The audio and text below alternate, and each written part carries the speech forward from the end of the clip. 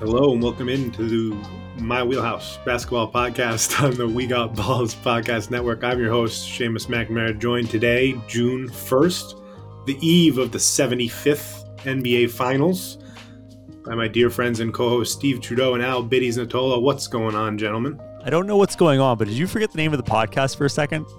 I did. I definitely forgot the name of the podcast for a second. Okay, that just shows my active listening skills because I saw you guys like smirking and I was like, I don't get what's going on. I got a lot on my mind. Our Boston Celtics have advanced to their I had the number of the NBA Finals that they've been in, and I've lost my page, but they've been in a lot.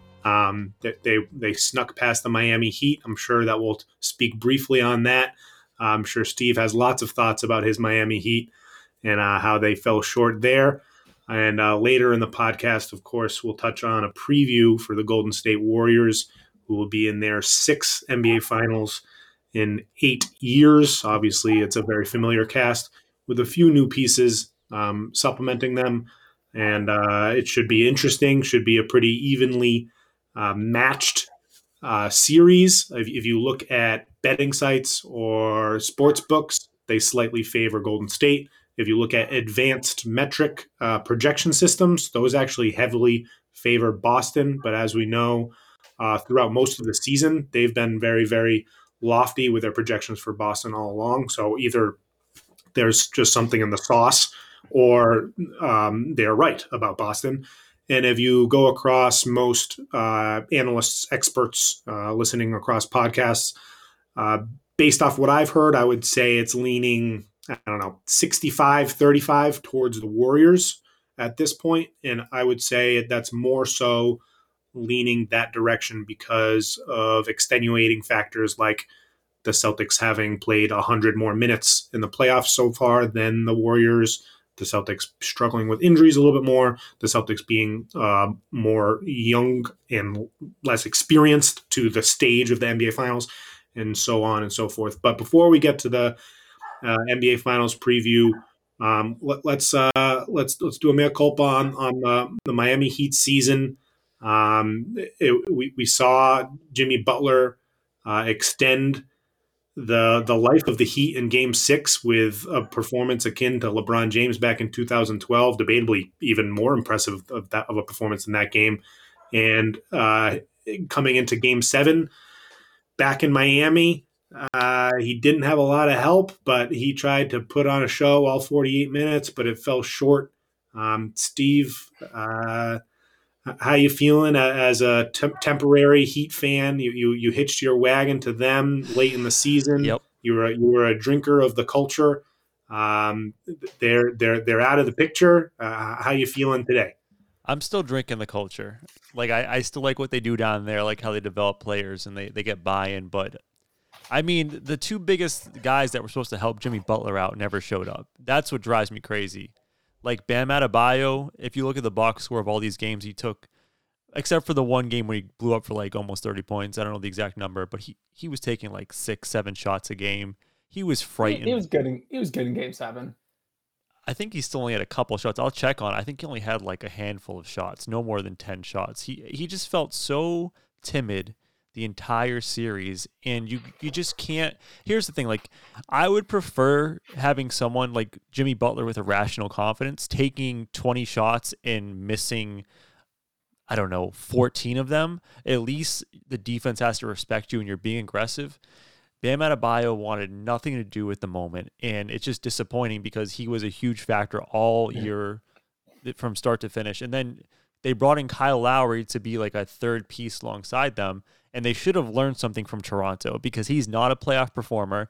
He barely played this playoff series or like these entire playoffs, and when he played in the series, he was dookie. Like, he brought nothing to the table. He's undersized, and his best defensive asset is just flailing all over the place. And then offensively, I mean, he pushed the tempo, which I did appreciate, but he just could not generate offense outside of trying to draw fouls. I think that's the biggest thing. Is like the Miami Heat offense, when they got stuck in the half court, they were so stagnant, and they relied on driving, getting mid-range pull-ups, which the Celtics have said, okay, take those all day, and then drawing fouls. So, and in that Game 7, it felt like if Butler wasn't taking the shot, then they were doing the Celtics a favor. And if Butler missed or did not go to the line, then it was like, oh wow, like small miracle for the Celtics. Yeah. I mean, I can go on and on about the Heat, but I kind of want to get your guys' assessment of them in this series and just kind of all year round. Yeah, I think you're spot on with Bam being timid. I mean, this is like, I don't watch a ton of Heat all year, especially compared to like the Celtics. So this is the most I've watched them other than in the bubble. And it just felt so weird that the Miami fans were basically giving Bam the same treatment that the Celtics fans used to give Taco Fall, where it's like, we're really cheering for this one guy to take a shot. And it's just like it just, like you said, he's really timid. As far as the Kyle Lowry thing, it didn't work out this year. I'm not sure it will ever work out. And it was just a product of they have this timeline built around Jimmy Butler, and this was the guy available to try to do something with. Obviously, it kind of seems like ancient history, but if you go back just a couple of years, like we're thinking about Giannis being that signing rather than Kyle Lowry. It made sense why they did it. Same as like the Duncan Robinson contract. Somebody else was going to give him that contract. All these moves, like if you go back to the time that it happened, it all made sense. It was just like a little off with Butler's timeline. I don't think it will ever come around for them based on their age and how I expect both Butler and Lowry to continue to age. So that's kind of like where I'm seeing what went wrong as well as like what to expect next. And I feel like if they want, you said you alluded to Jimmy Butler and Lowry getting towards like the tail end of their peak. I mean, you could arguably say that Lowry's already fallen off and starting going down the decline. I mean, if they want to actually get this thing and win a championship, they have to make an aggressive move like now, because they hitched their wagon to Jimmy Butler and he has like a massive, like next couple of years, massive contract. So if they have any chance of doing anything with this core, you got to, in my opinion, you have to make moves this offseason, be super aggressive, sell the farm and do something, because to get nothing out of these moves and just let everyone kind of fade into retirement, it's just a waste.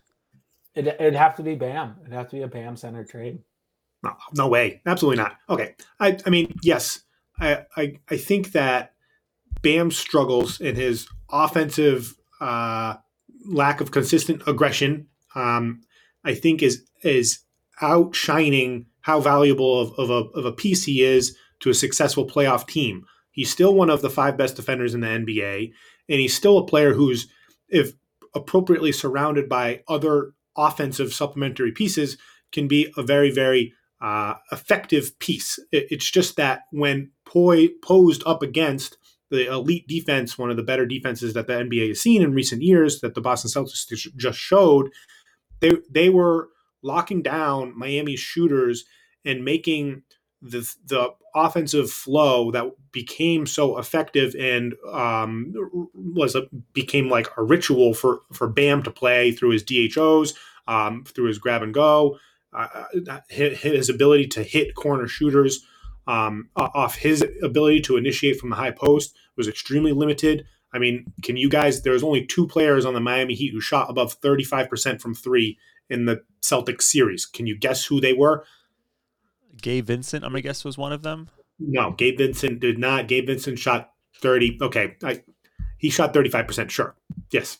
I wasn't including him, but yes, he shot 35%. So there's 3 players. I have the numbers in front of me, so I won't spoil it. I'll let Biddies try. Biddies is muted.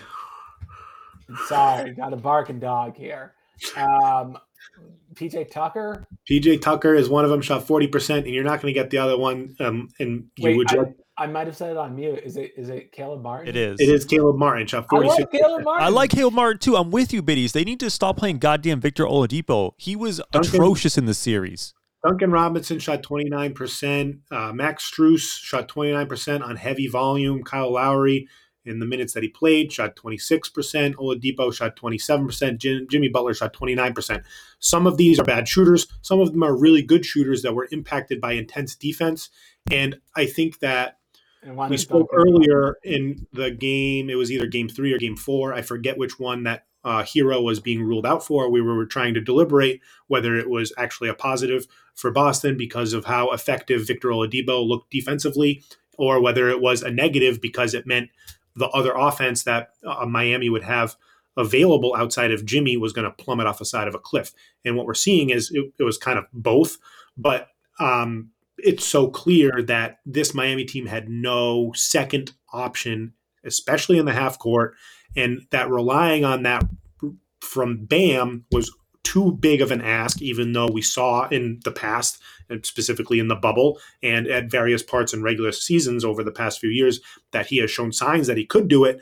It was too big of an ask for him in this specific moment. So moving forward, I think that it's very, very likely that Tyler Hero gets shipped out with a large contract looming, that Duncan Robinson gets traded as a player who's going to be valued by other teams, who got outplayed by Max Strus and who obviously is going to be preferred to be kept on the roster, and that maybe Kyle Lowry can get rendezvoused somewhere else. There was like nonsense discussed on one of the many podcasts I listened to about like a Russell Westbrook for Lowry and Duncan Robinson trade. That's terrible. I think that would be awful. The Lakers would laugh their way to the bank with something like that. I don't think that's something that's happening, but just thinking about some type of formation where they can get someone else in that can offer more of an offensive punch. I think their eyes are on Bradley Beal. Their eyes are on Zach LaVine. Their eyes are on Donovan Mitchell. That would help. And I think that they have the ingredients necessary in terms of draft capital, in terms of young player who has shown offensive punch. Tyler Hero has months where he's scored 30 points per game in the NBA so far. He's a reasonable piece to get back as a centerpiece in a trade for those guys if those borderline all-star or solid all-star players are disgruntled in their situation. So Miami, because of the market they are, because of the fortitude and strength of the front office of Spoelstra and Pat Riley, you can never rule them out. And I think that the only people I'm locking into this roster moving forward are Jimmy and Bam, and I think everything else is not tied down. And Jay, the reason why I brought up Bam is because I'm just not. If Pat Riley's picking up the phone and saying Tyler Hero, or I mean Duncan Robinson, like at that contract is now negative.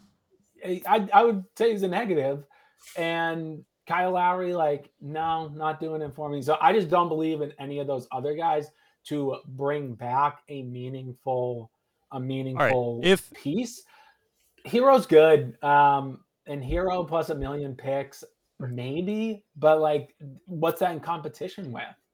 And if there's real competition out there, then like Hero's not really getting me super excited. I mean, front office. So that's why I say Bam. I'm not saying. Would you rather have Hero in draft picks or DeAndre Hunter in draft picks? Would you rather have Hero in draft picks or Devin Vassell? Devin Vassell in draft picks. You're also selling low on Hero. Like he was a sixth man of the year. He's very good all season. I think that people understand that he was hurt and that this performance in the playoffs is not him performing at his caliber that he has shown that he has been. But I don't know. I think that if you're a Heat fan, I think that you should be proud of the effort that your team has showcased. Understand that your team was injured, even though I would like to discuss that storyline in general throughout the entirety of the playoffs. Everyone's injured. And that moving forward, it's not anything to be nervous about in terms of your outlook, and that boats can shift in the night and your team can be just as easily one of the three better teams in the Eastern Conference moving into next year, depending on how the offseason goes. I just disagree with that. No worry about the outlook, because Butler and Lowry just have a lot of minutes on their bodies, and Butler's got a lot of Tom Thibodeau minutes. Lowry's got a lot, Steve said the flailing around, but these are two guys. These are two guys who draw a lot of contact, and that's a part of why they lost the series, is because they have just, when you're in your 30s, those bumps and bruises don't recover as well, and that's what leads to a 6-point performance from Jimmy Butler. Like, it's just such a yo-yo, and I think it's because like he's got a lot of miles on his body, and recovery is sometimes harder for him than than you would hope. And adding another year to it, adding more miles, I don't think it's going to make it any better unless Bam fundamentally shifts, or if Tyler Hero is able to be more of a two-way player and kind of be more of a Shay's getting a hard no on that. No, I love Shay's suggestion of going after a guy like Bradley Beal because they need somebody offensively to take the load off of Jimmy Butler when things get really sticky and you have to generate a bucket by yourself. Like, the only guy on this team right now that you can be confident about getting a bucket is Jimmy Buckets. Like, outside of him, no one had anything for the Celtics, and that's hats off to the Celtics because honestly, on paper, the one team that they probably did not want to meet in the playoffs were the Boston Celtics, but based on how good that defense is, and they made it life miserable for the Heat. They made them earn every bucket, and that's 100% on the Celtics being good. But if you're the Miami Heat, you have to get someone to help Jimmy Butler offensively because you can't, those knees, they're not going to be able to go 16 wins and winning your championship. You need someone to help them out.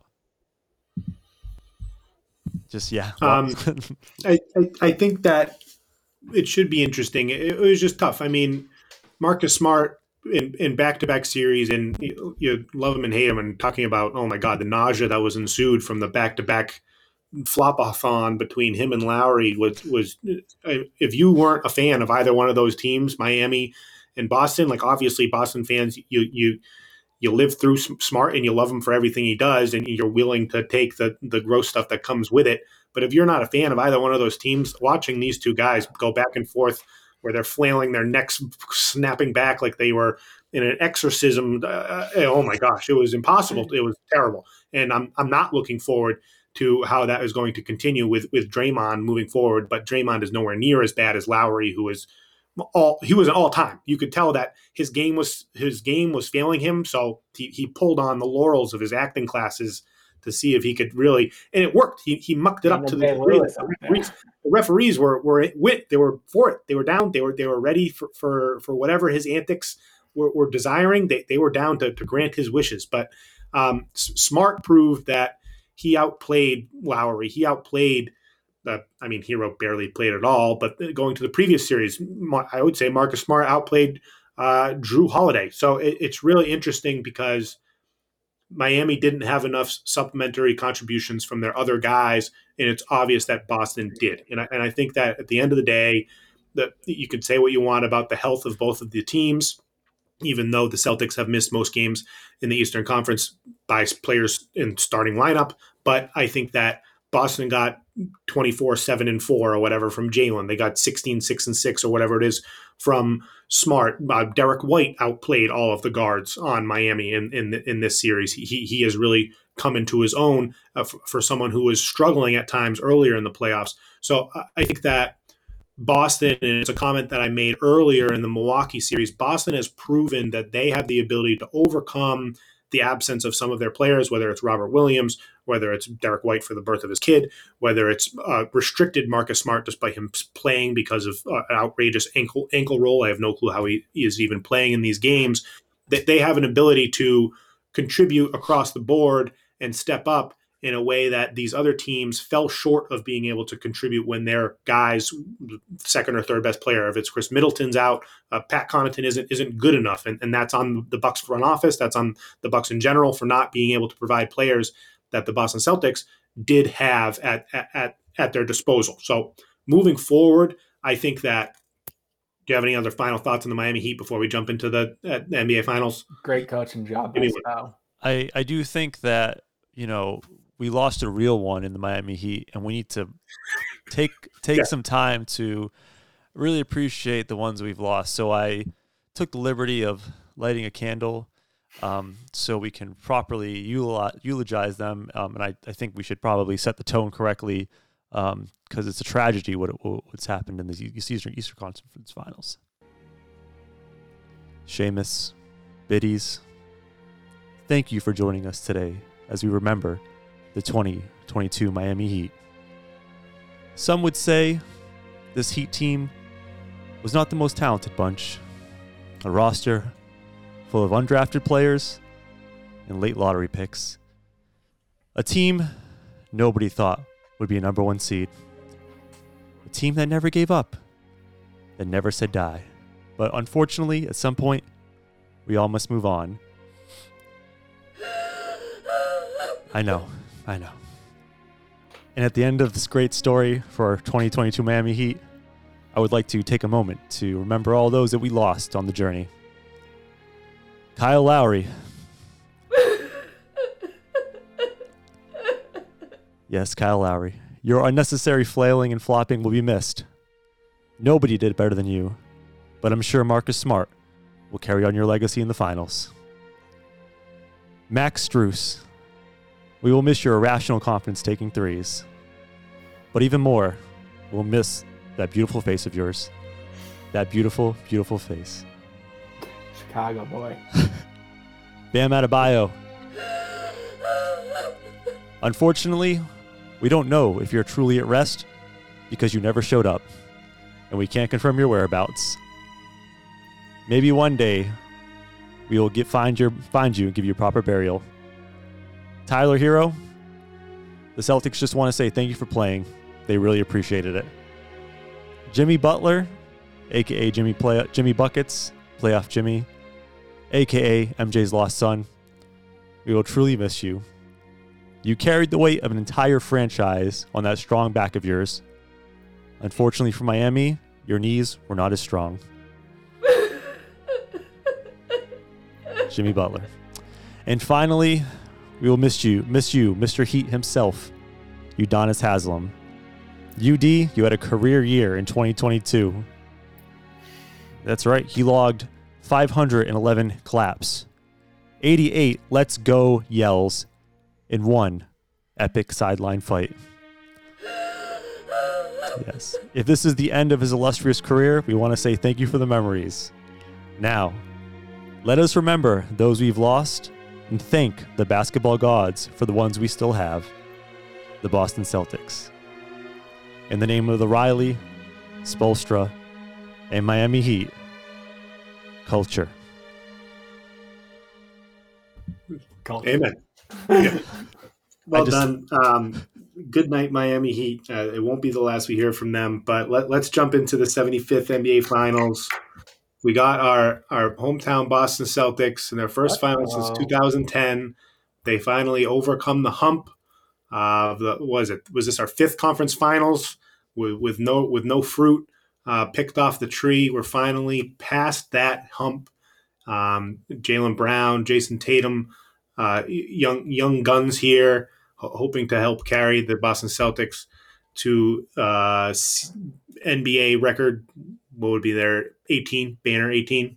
So we're hoping that's going to happen. There's lots to discuss.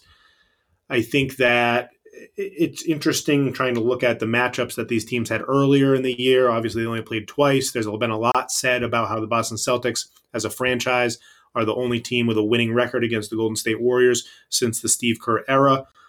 This season, they split their games in December before the Celtics turnaround. Golden State at full strength beat the Celtics by 4, and the Celtics were missing a couple players. Al Horford, I think they started Romeo Langford, so there's not much that you could take from that game. In the second game, which was in the thick of the Celtics run, the Celtics obliterated the Warriors. They won by 22. Celtics were missing some players. The Warriors were technically at full health, but it was in one of the few games after Draymond Green had returned, so he was still coming off the bench. I think he only played 20-something minutes, but that was more so because he got blown out rather than a minutes restriction. So, and there's still not a ton that you can take from those two games overall, especially the first one, because the Celtics are basically a completely different team after January hit. Just for some reiteration, since January 1st, the Celtics, with an offensive rating of 118 and a defensive rating of 105, they had the number one net rating in the league. That defensive rating was the best defense in the league, and that offensive rating was the second best in the league. Golden State Warriors infamously had a very, very hot and surprising start. There was MVP chatter early in the season for Stephen Curry. Jordan Poole and Andrew Wiggins were surprise storylines for the team as players that were providing a spark for this team in lieu of obviously Klay Thompson, who had yet to return at that point. Draymond Green had returned to his all-defensive self only to get hurt later in the year. They kind of fumbled a little bit when Clay came back. Clarity of roles was a talking point for sure in terms of Jordan Poole returning to the bench, how they were meshed together. And after, in that same timeline where Boston was 2 and 1 respectively in offense and defense, Golden State was a 112 offensive rating and a 110 defensive rating, which is good for 19th in the league and 7th in the league for defense. Were not the team that we saw earlier in the year, but obviously what they've been playing recently in the playoffs in terms of their performance against the Dallas Mavericks is probably the best basketball they've played since the early part of the calendar. And conversely, Game 6 and the last 3 minutes of Game 7 is leaving a bad taste in the mouths of Celtics fans coming into this matchup in the finals. So as an overall outlook, understanding where these teams were at season start, at playoff start, and now coming into this matchup, how do you just gauge what you've seen so far, how their performance has changed, and what deserves attention and what is not worth paying attention to at all? Yeah, I mean, I've definitely got a few just like it's almost like two sides of the scale, and one of them is going to outweigh the other. So, like, one of them is just if you started watching basketball on January 1st, 2022, that no doubt the best team that you've ever seen is the Boston Celtics, and they've been the best team the entire calendar year. But on the other side of that, you do have a Warriors team that has that finals experience. Even for the younger guys who haven't been in the finals, I think there's some osmosis when you got the guys on your court that are just more comfortable. And then, did the Celtics end up peaking too early? And are we going to look back at it as they ran out of gas by the time the finals came around? Or conversely, is it, hey, the Warriors started clicking again right at the perfect moment and they just were ready to be a buzzsaw for everyone? So those are a few of the things, just like on the team scale, and then I've got some player stuff that I can get into, but I don't want to monologue too long. I do want to push back on the idea that like the Warriors are peaking right now, because I just looking at their road to the finals compared to the Celtics, like they are going to look better comparatively based on the teams they've played already. They played the Nuggets in the first round, and the Nuggets, like, they have the MVP in Jokic, but outside of him, the Nuggets have nothing for them. They're the worst non-Bulls team in the playoffs. Yeah.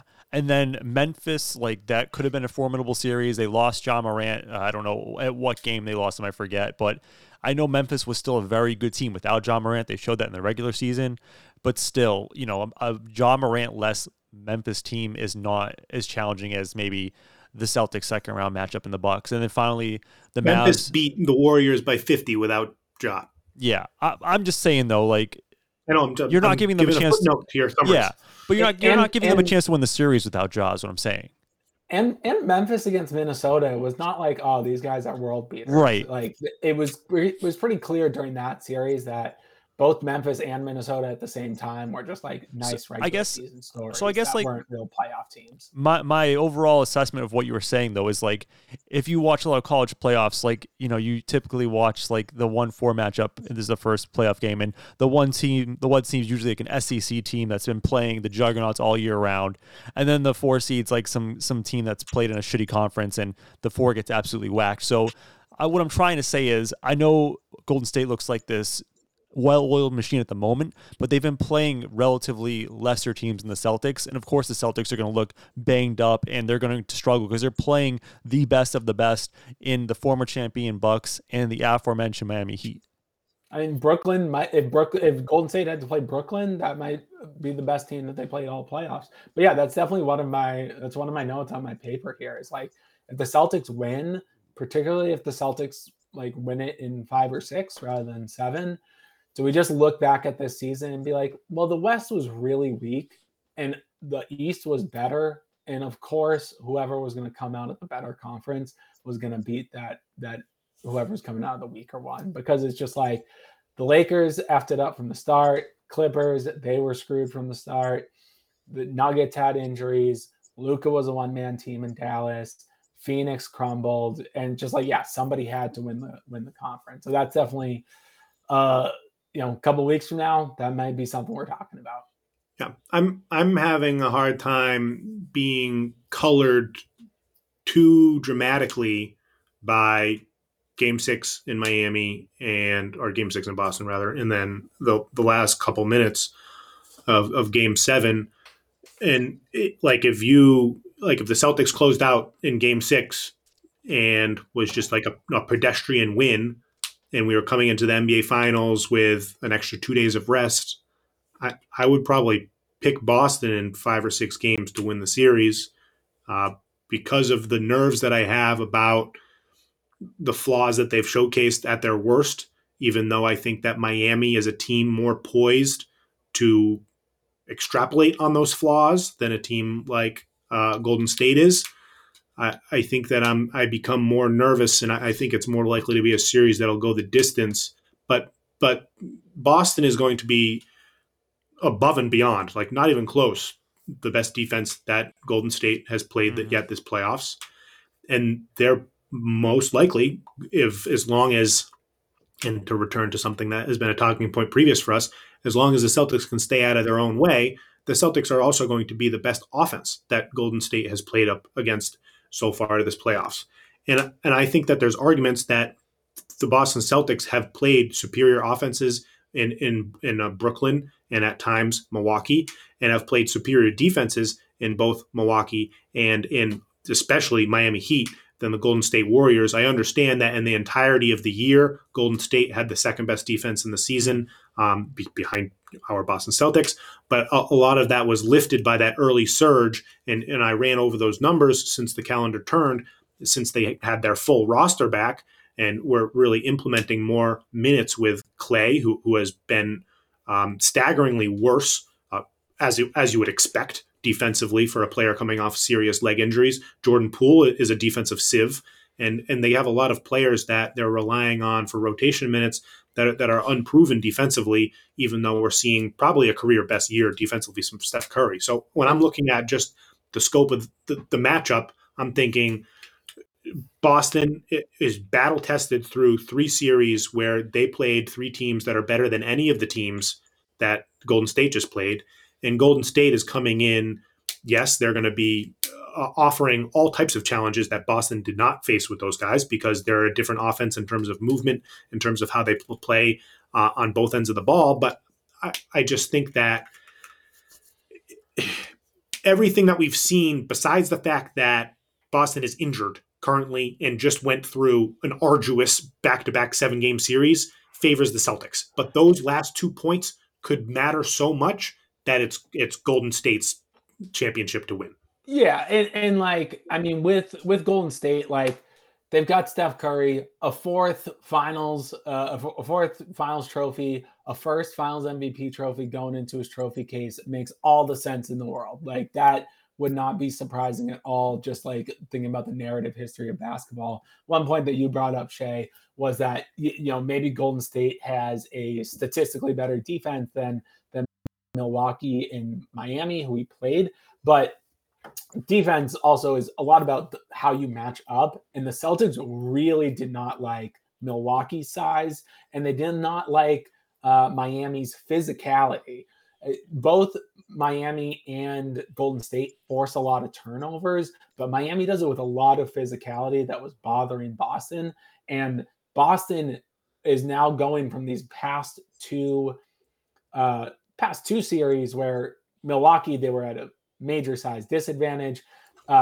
Miami, they size-wise match up pretty similarly. But now against Golden State, they're bigger, not just in the front court, but really all over the floor. They're a lot bigger. They're ready to be the physical team. So I'm hopeful that size advantage all over the floor is going to be something that favors the Celtics a lot. I did want to touch on a point. Like, I took this as the opposite way that you took it, Seamus. I think you mentioned that, like, Boston does have shown the propensity against the Heat, at least, to have mental blunders at times, and the Heat would just gash them for like a 15-3 run. I mean, that's the whole reason why the Heat stayed in this series and got to sevens, because at times when the Celtics started bleeding, the Heat would just gash them open and go for huge runs. And you said you weren't as concerned about that with Golden State, and I actually took that the opposite way. I would be more personally concerned with the Golden State Warriors because they have the far more explosive offense compared to the Miami Heat. And if the Celtics do have 4 minutes where they are just not at their tip-top form, the Golden State Warriors can just launch 3 after 3 after 3. They could go on a 20 low 20 run, 20-4 run or something, and just gash the Celtics. So I would be more concerned as a Celtics fan about these blunders against the Warriors versus last series against the Heat. I think that there's definitely a lot of room for Golden State to be less generous, less forgiving about those bad stretches from the Celtics. But the Celtics really weren't experiencing those stretches against Milwaukee and Brooklyn. And of course, like any game that you're going to play is going to have bad stretches to it. But Milwaukee and Brooklyn gives you 11 games where it was not this just like head spinning turnover after turnover after turnover. And basically, I just think that it says a lot more about Miami Heat culture and their ability to get physical and frustrate the Celtics and create those turnovers. And while Golden State, like I said, they have a very similar turnover profile, both on offense and defense. Both Miami and Golden State turn it over a lot and force a lot of turnovers. But I don't know if they're going to be able to do it in the same way that Miami did, because if Boston's the one being a little bit more able to impose their will physically, then I don't know if they'll have some of those same issues.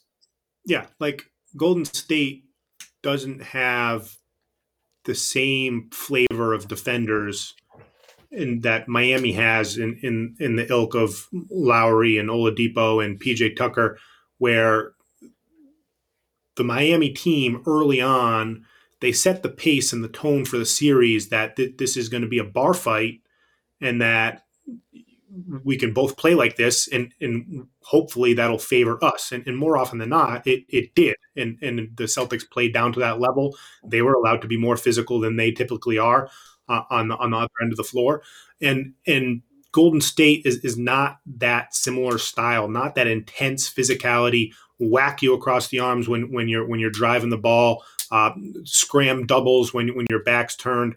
That's not their defense. They do play in the passing lanes a lot, which obviously is a symptom of turnovers that we saw from the Celtics, where they're making lazy passes. But I think that could also be an attribute of being housed, harassed, and really irritated. So like outside of Gary Payton too, they don't have a lot of like on ball threats where I'm worried about that same physicality, force a turnover aspect as I am with the defenders that Miami had. I think it's more so they have a high IQ foundation in terms of Draymond Green as their lead defender, as their quarterback of their defense. And they have good individual defenders in terms of Andrew Wiggins has proven that he's a strong defensive player throughout the playoffs and the regular season. He did well against Luka, even though the numbers would make you think that he did not.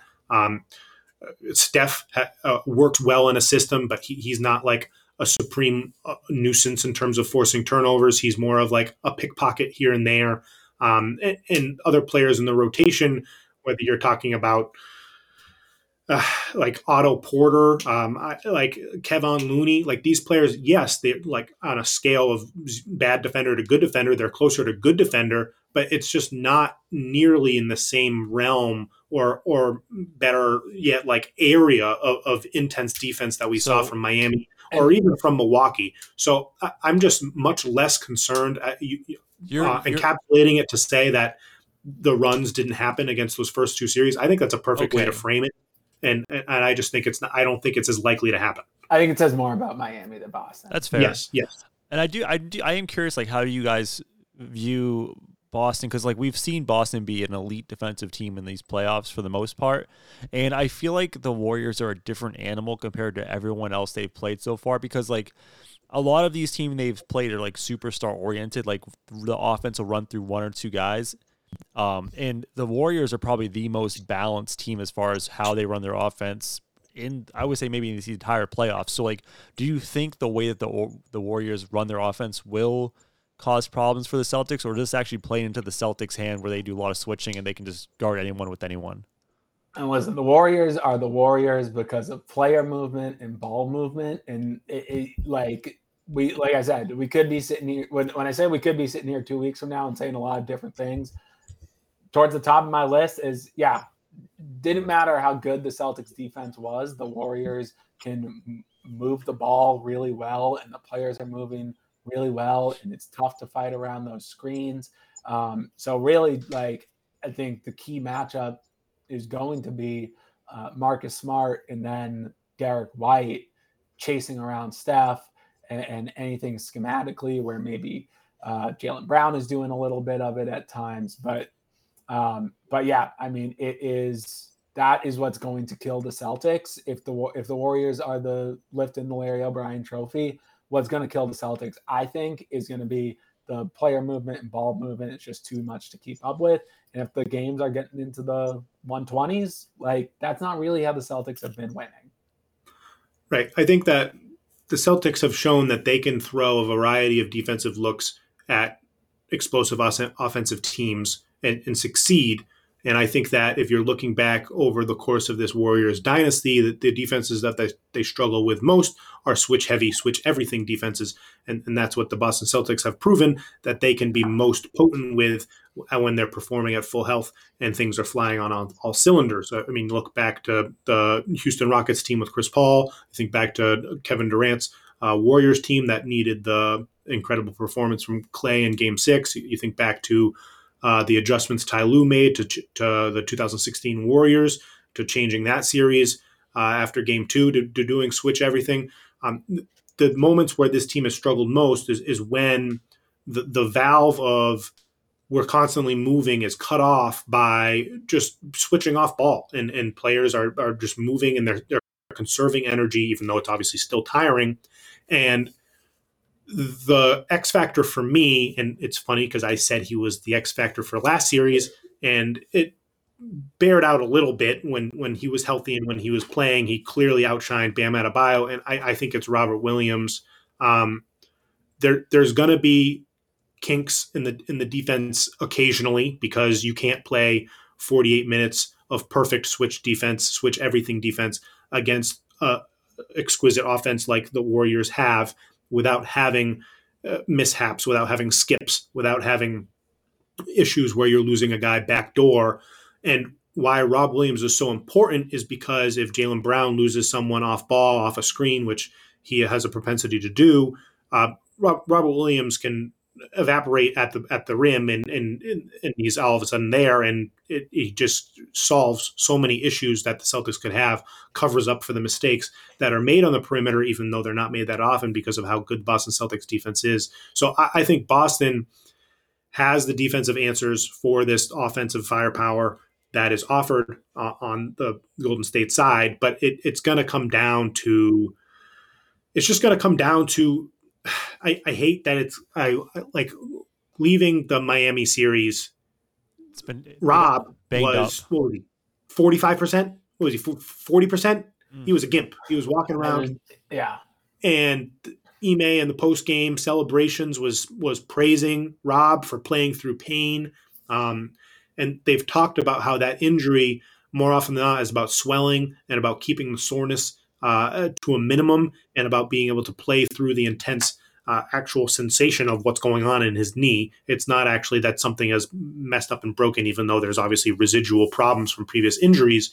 So I think that this 4-day break is going to do wonders for him overall. I'm hoping that he comes into game 1 and he's looking more spry. Longer rest between games too. Yes, exactly. There's two games. I feel like Horford is another guy who's going to benefit from. Yeah, obviously rest helps everyone. The Warriors got some older players that are key to them, so it's not that like I think rest so dramatically helps the Celtics, but Rob Williams needs it the most. Al Horford could definitely use it. Marcus Smart could definitely use it. So I just. And the greater amount of time between games, I think, can go a long way because, like, people are kind of like you said, Shay. People are kind of down on the Celtics because of how Game 6 and Game 7 closed out. But just like if the rest can just get Rob a little bit closer to February Rob, then it's a different team. It's a shame too, like the way the NBA, because I know they want to get everything in early and close the season out, by mid-June at the latest. But it's a shame. Like we got a really shitty Eastern Conference final because both teams were just limping to the finish line. It's just it's unfortunate, and I do think that the finals having those extra days of rest, while rest helps everyone, I think you nailed the nail on the head, Biddies, is like the Celtics are just limping to the finish line, and they need it badly. So I'm hoping to see a better rejuvenated Celtics team in the final, and I'm just curious, like, because these teams play such different styles, like obviously Boston comparatively is the bigger team with Al and Time Lord out there together. Like, how do these teams match up? Are we going to see mismatches of like a small Warriors against a big Celtics? And if so, like, how are we going to see matchups in the series? Because I can't figure it out right now. Well, Golden State has toyed with playing with the lineup with Draymond at the 5 and playing those 3 guards, and then with Wiggins at the 4. That had mixed results where it was extremely potent and outrageous in the Nuggets series, and then fell off the face of the cliff in the Memphis series, and then they've used it sparingly since. But I mean, that's going to be something that they toy with. They do a similar lineup with Otto Porter infused there as well. I think that throughout their entire dynasty, they show that they play small a lot. Boston, unlike the last few teams that they've played, has the ability to play small if needed. I am very, very interested to see if we see any minutes without Grant, Al, or Rob on the court, whether Tatum's playing the 5, whether Marcus Smart is technically your 5 and he's the one that's guarding Draymond. I think that Golden State, when they play small, that's a team that you could play that lineup against, whether it's just you're using Derek White, maybe you're putting Peyton Pritchard in the game. You want to play fast with them. And Grant would be the 5 in that. Right. Situation. I mean, there could be games like that. Small Celtics. Yeah. And then on the flip side, this Warriors team and Warriors teams of past, yes, they do frequently start Looney with Green. I think that Looney has been able to succeed to a degree that he won't be able to succeed against Boston's front line.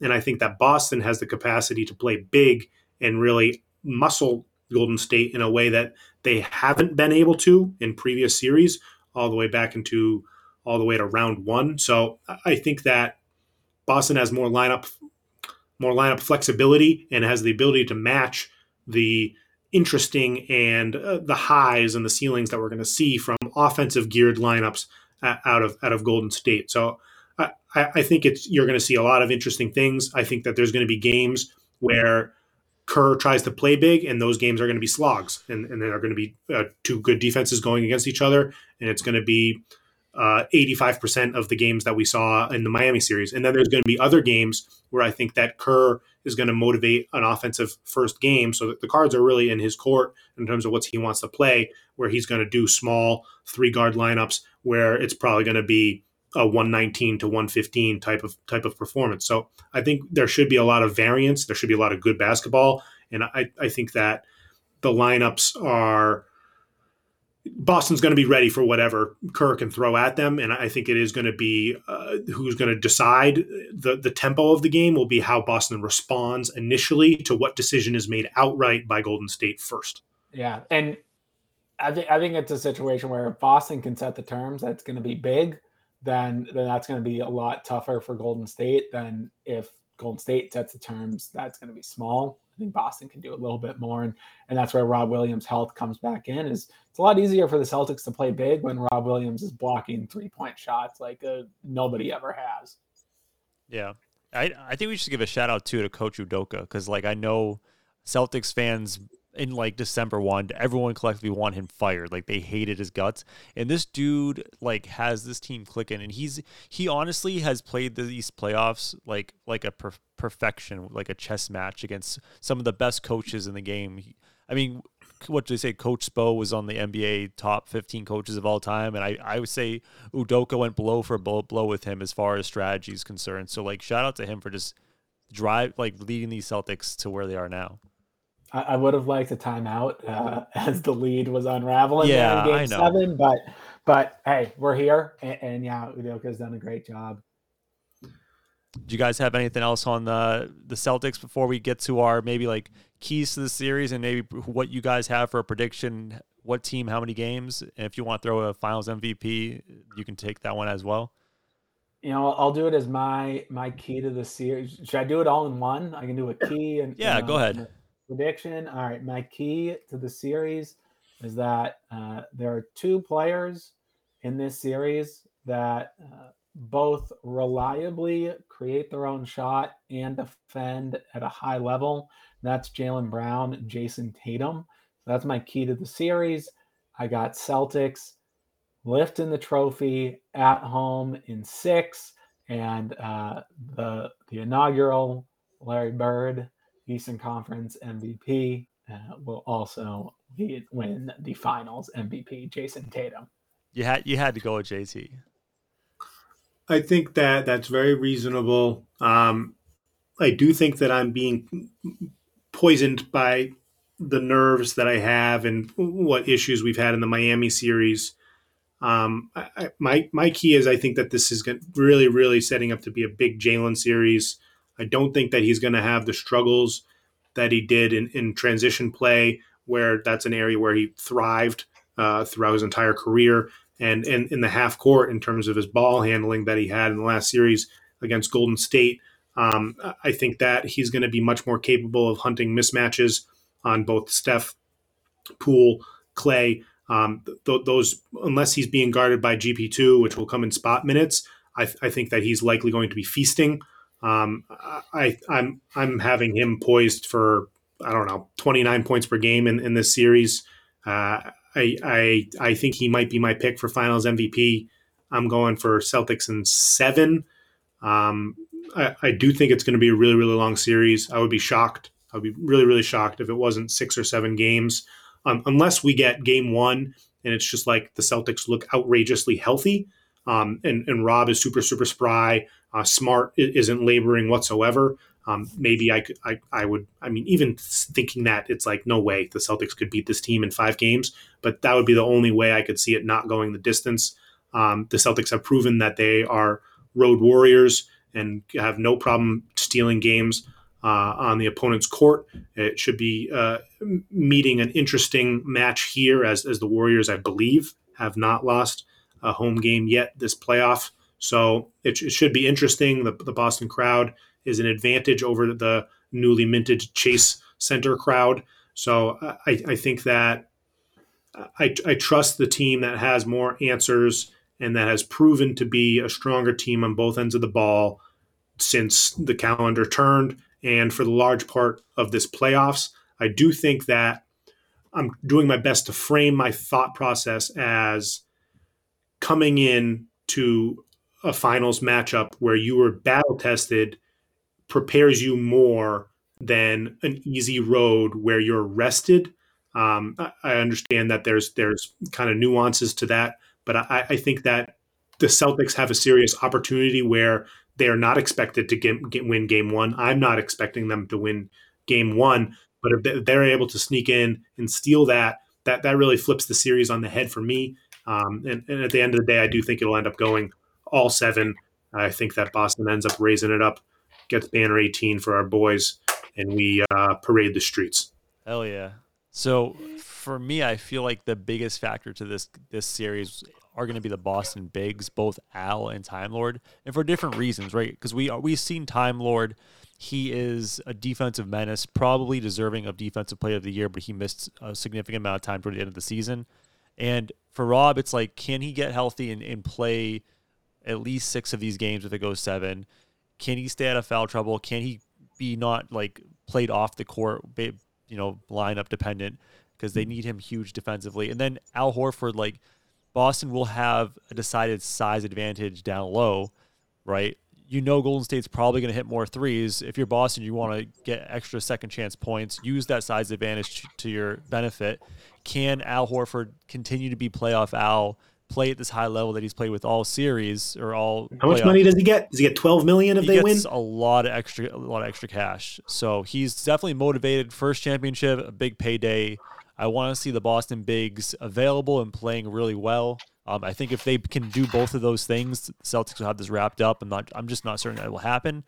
My prediction, unfortunately, Golden State does. I'm having a tough time deciding which way this is going to go. Can you pick Golden State in 6 or 7 just for some balance? Let me finish. I don't want it to be 3 across the board because I'm not that confident as a podcast. Here's my thought process.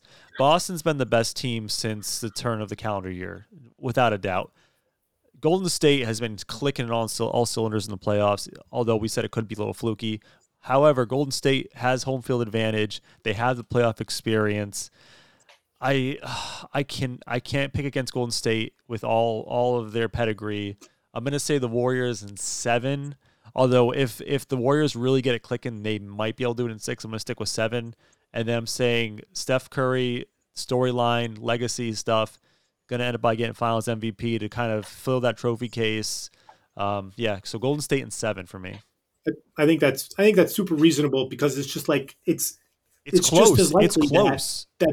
It's just as likely that this team is exhausted from 2 crazy arduous series, and that Smart, Rob, and the various other players that are struggling with injuries on the Celtics side are not up to snuff, and the rest doesn't help. And it's only 3 days, not 7. So I think that we're going to be able to see a lot tomorrow night on June 2nd. And we're going to be able to see what the level of health is. And I think that that's really going to determine what caliber of series we get. But I think that these 2 teams are pretty evenly matched. And I'm really excited for them to go at it. I think that the storyline of it's funny with obviously Warriors are a more experienced team. And it's funny because up to this point, the Celtics were always talked about a young team, and we're never given the credit as an experienced team. Like Jason Tatum has played in like something like 14 more playoff games than Damian Lillard. It's like they were never given the credit for being a playoff deep running team, and until now, where it's like, yes, now they're at a point where they haven't been here yet. This is newfound air. They're at a media day today, answering questions they've never answered. Everything is new. So it should be interesting to see if this new introduction and new realm is something that's too difficult for them to overcome. But I'm really, really excited. I'm also very, very nervous. And I look forward to wearing all types of jerseys and warm-ups. And go Boston Celtics. Thanks for joining me. You got any closing thoughts before we skedaddle? Congrats to Real Madrid on winning the Champions League. I was waiting he for it. Snuck it in. He snuck it in. Yes. Soccer update for the beginning of the My podcast. man. Adios.